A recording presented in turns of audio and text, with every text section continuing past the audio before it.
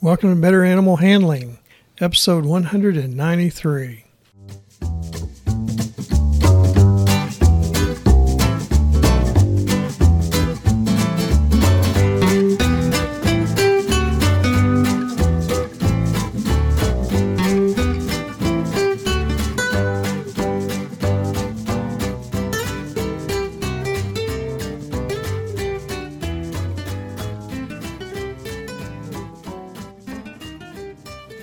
From the center of Missouri, USA, I'm C.B. Chastain, your guide to better animal handling, and Abby, my cattle dog and tactful co-host. Say hi, Abby. Our goals are to improve your knowledge of why domestic animals from Chihuahuas to Clydesdales act as they do, and how to better handle them safely and humanely. Today's episode is on some dangerous habits of horse handlers and riders, Part 2. Our topics for this week are dangerous habits while tacking up and mounting.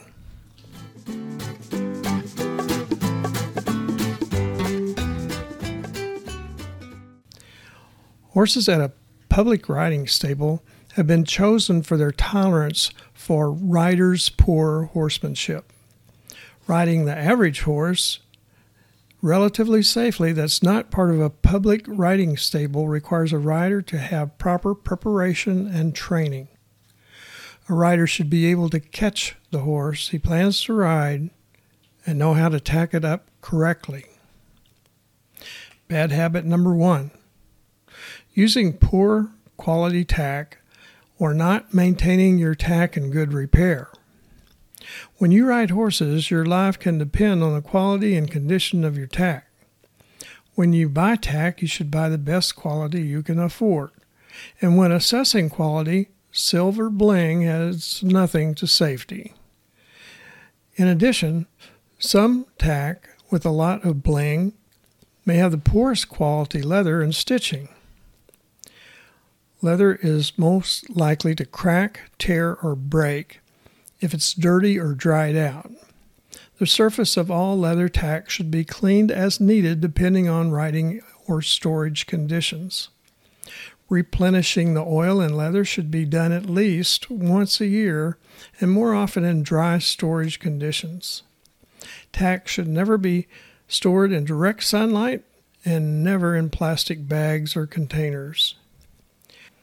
Brief exposure to water from rain or crossing rivers or streams will not damage well-conditioned leather, but it should be wiped dry as soon as possible.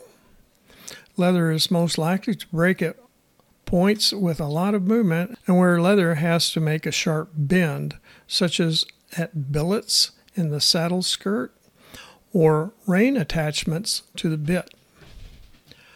All points of bending of leather straps should be checked frequently depending on the age and care of the tack. Also, all metal connectors, particularly involving the bridle, should be checked for cracks frequently. Bad habit number 2, not cleaning the horse's hair coat and hooves prior to tacking up. A horse's hair coat should be brushed clean before tacking up. Dirt or dust under the saddle blanket or cinches can cause saddle sores. The hoof should be picked out to examine the health of the foot, and if shod, the condition of the shoes.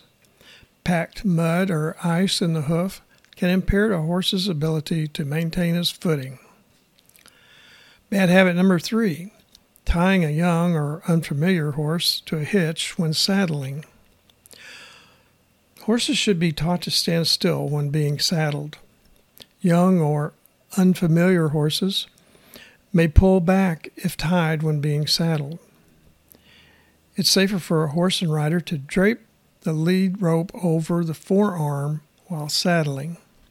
Well-trained horses can be ground tied and saddled. Ground tying is not really being tied.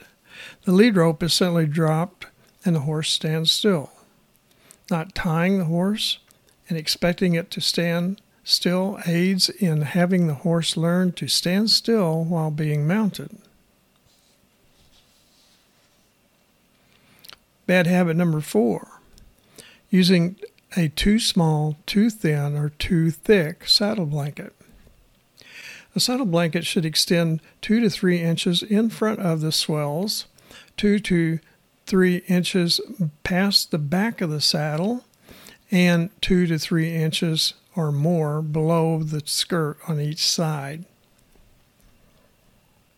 A too thin saddle blanket may not provide enough cushion, and a blanket with a saddle pad may provide too much padding over the withers and could increase the risk of slippage of the saddle to the side. Most useful saddle blankets are about 7/8 of an inch thick. Bad habit number 5, not attaching the front cinch first when saddling or releasing it last when unsaddling.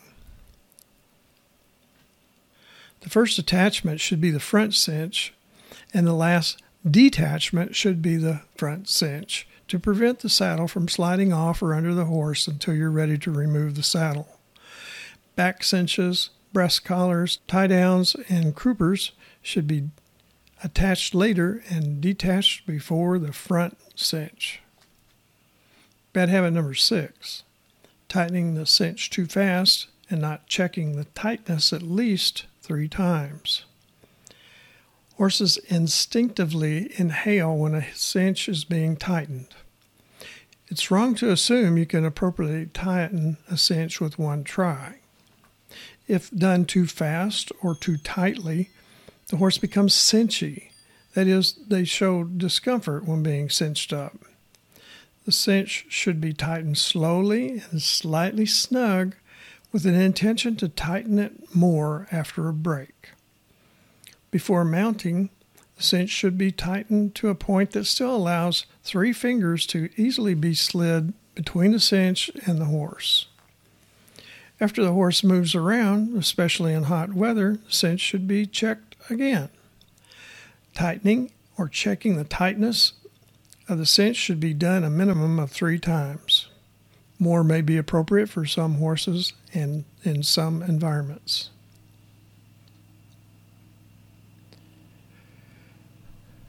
Bad habit number 7, roughly applying a bridle.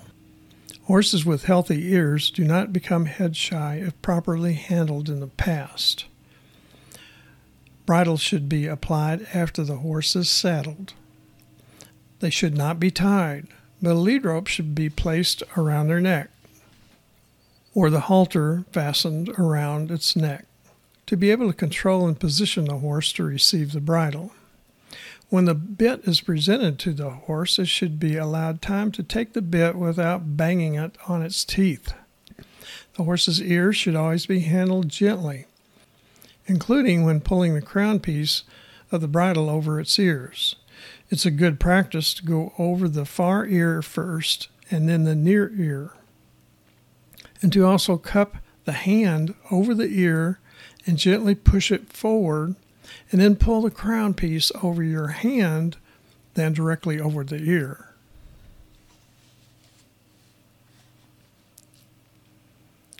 Bad habit number 8, using a tie-down improperly.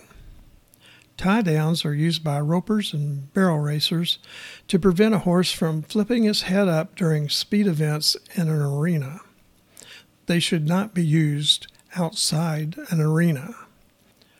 A loose horse that has a tie-down on may try to cross water and could drown. A drooping tie-down can be stepped on and trap the head down if the horse lowers its head as if to graze. This can cause a horse to panic. Tie-downs need to be adjusted to the size of the horse and run through a keeper ring on the breast collar to prevent the tie-down from drooping.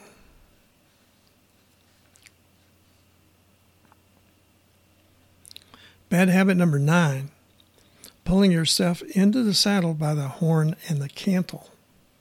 When you mount a horse, it should be primarily by the impulsion of your right leg. Hopping a couple of times in rhythm can improve your final hop to mount and prevent pulling on the saddle sideways. Your right hand should be on the horn or cantle for balance, not to pull yourself up. Your left hand should grasp the mane and reins for balance and control. If you mount properly, you should be able to mount without the cinch even being fastened. Pulling the saddle sideways when mounting is uncomfortable for the horse and could result in the saddle sliding to the side or even under the horse. If you cannot properly mount from the ground, a mounting block should be used. Bad habit number 10, allowing the horse to move while being mounted. It's dangerous for a horse to move while you mount. Mounting improperly is a major reason that horses will try to move during mounting. So before working on the horse's problem of moving, you need to learn how to mount without causing discomfort to the horse. After you mount, you should sit for at least 10 seconds and expect the horse to wait for your cue to move.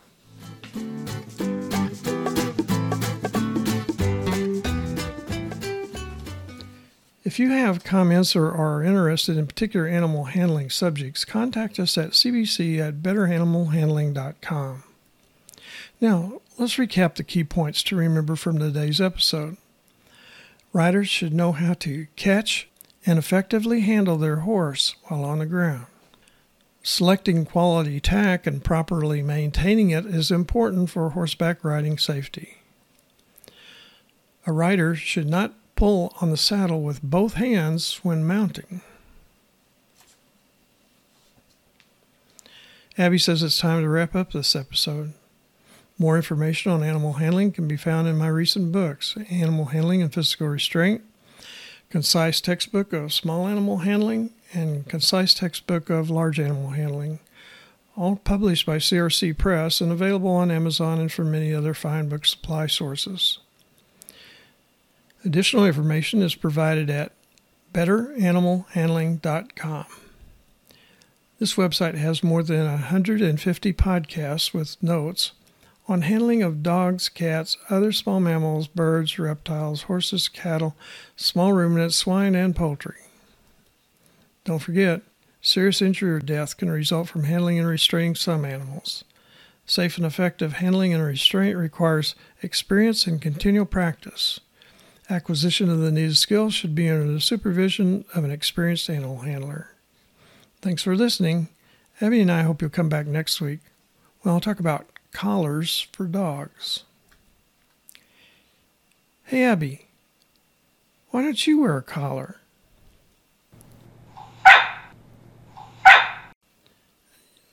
Oh, yeah, that's right. You are always by my side, and I do know who you are, even if you disguise yourself as Todd the cat.